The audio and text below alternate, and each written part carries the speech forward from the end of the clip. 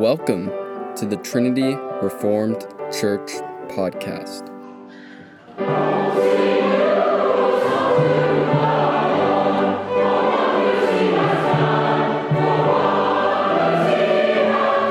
The Day of the Lord and the Lord's Day, or What Happens on Sundays, as read by the author, Gage Crowder.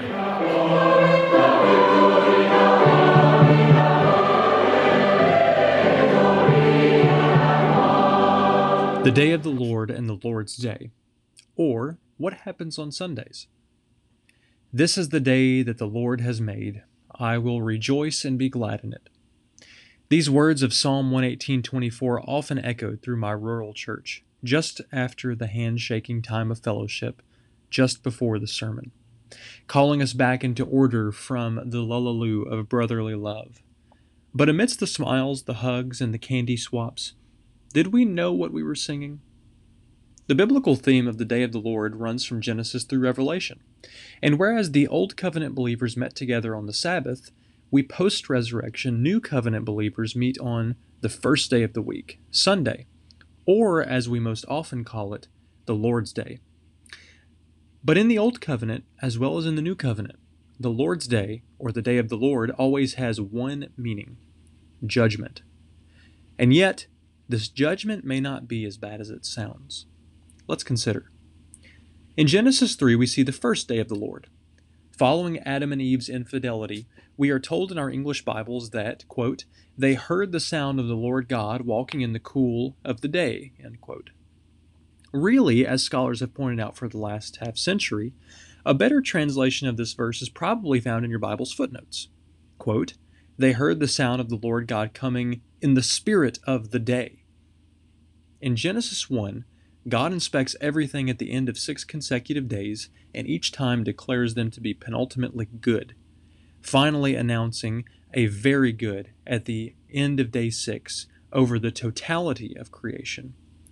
Now, after the initial judgment, God comes to inspect Adam and Eve. Of course, as sovereign creator, he knows what they have done. Thus he comes to them with a rushing wind and a blaze of the Spirit's glory to pronounce that definitely negative judgment.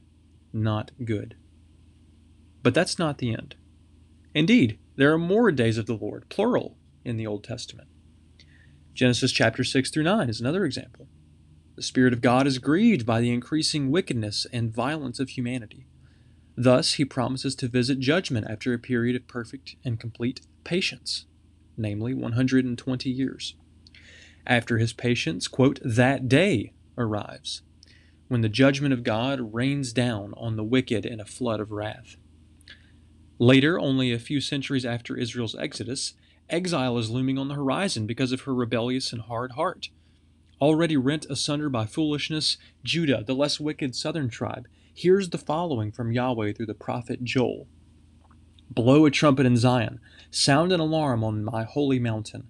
Let all the inhabitants of the land tremble, for the day of the Lord is coming. It is near, a day of darkness and gloom, a day of clouds and thick darkness.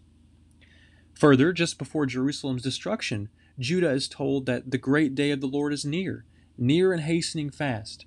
The sound of the day of the Lord is bitter. The mighty man cries aloud there. A day of wrath is that day, a day of distress and anguish, a day of ruin and devastation, a day of darkness and gloom, a day of clouds and thick darkness, a day of trumpet blast and battle cry against the fortified cities and against the lofty battlements. And this is just what happened to Israel in 586 BC, when Babylon razed Jerusalem. There are a few other instances in the Old Testament, but this sums it up. When the Spirit of the Lord comes on the day, you don't want to be around, and you certainly do not want to be the reason why it is coming. But that's just the problem. The day of the Lord is unavoidable. Man does not get to choose when God shows up for inspection, and he sets times throughout history when he promises to do just that. This theme continues in the New Testament. Jesus himself makes the explicit connection between the day of the Lord at Noah's flood and the day of the Lord that he will bring on Jerusalem in AD 70 for their rejection, baptizing them with the Holy Spirit and then fire as he promised. Peter amens Jesus and in fact connects it to Joel's day in Acts 2:20 at Pentecost, meaning that the day of the Lord is not a simple one-time event. It is a repeating pattern of judgment days that is leading to a final day of judgment. Indeed, a Holocaust always follows a Pentecost. The Spirit always comes as a comfort to the righteous, but a judge to the wicked. With all of this in mind, let's consider our weekly gatherings that we glibly term the Lord's Day. Now, do you see the implications packed into that phrase? When we gather week in and week out, we are coming together to be judged by God. Walking into the corporate worship of the church, we are stepping into a judgment. Yahweh promises to meet His people by His Spirit when they gather. And the thrice holy God of heaven and earth is not one to show up without noting the state of those in His presence. Now, aren't you edified and excited to come to church on Sunday? Well, you should be, and here's why.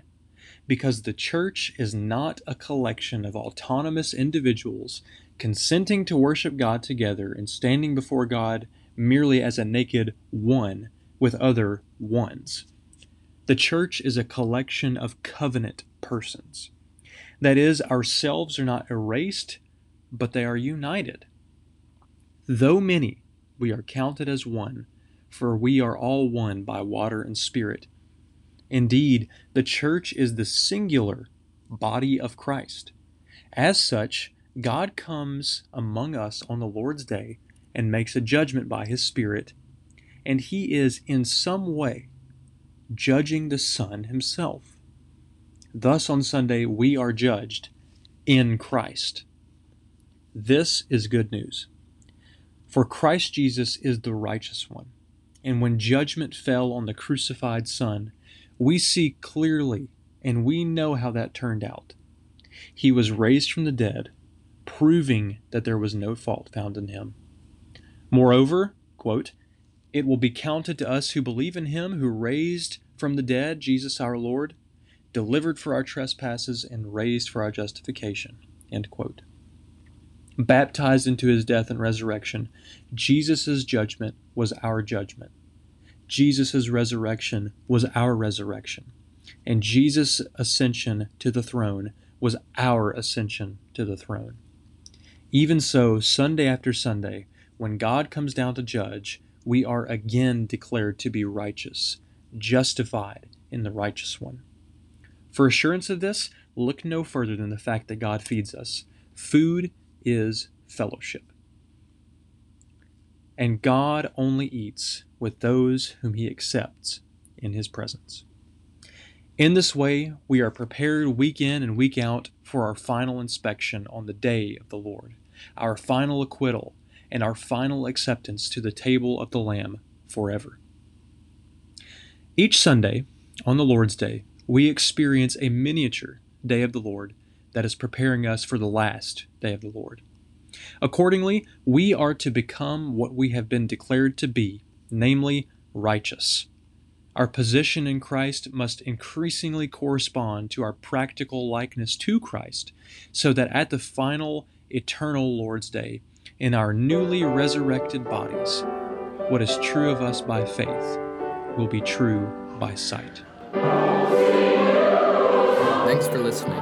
If you want to find out more, check out our website at trinityreformedkirk.com. That's trinityreformedkirk.com.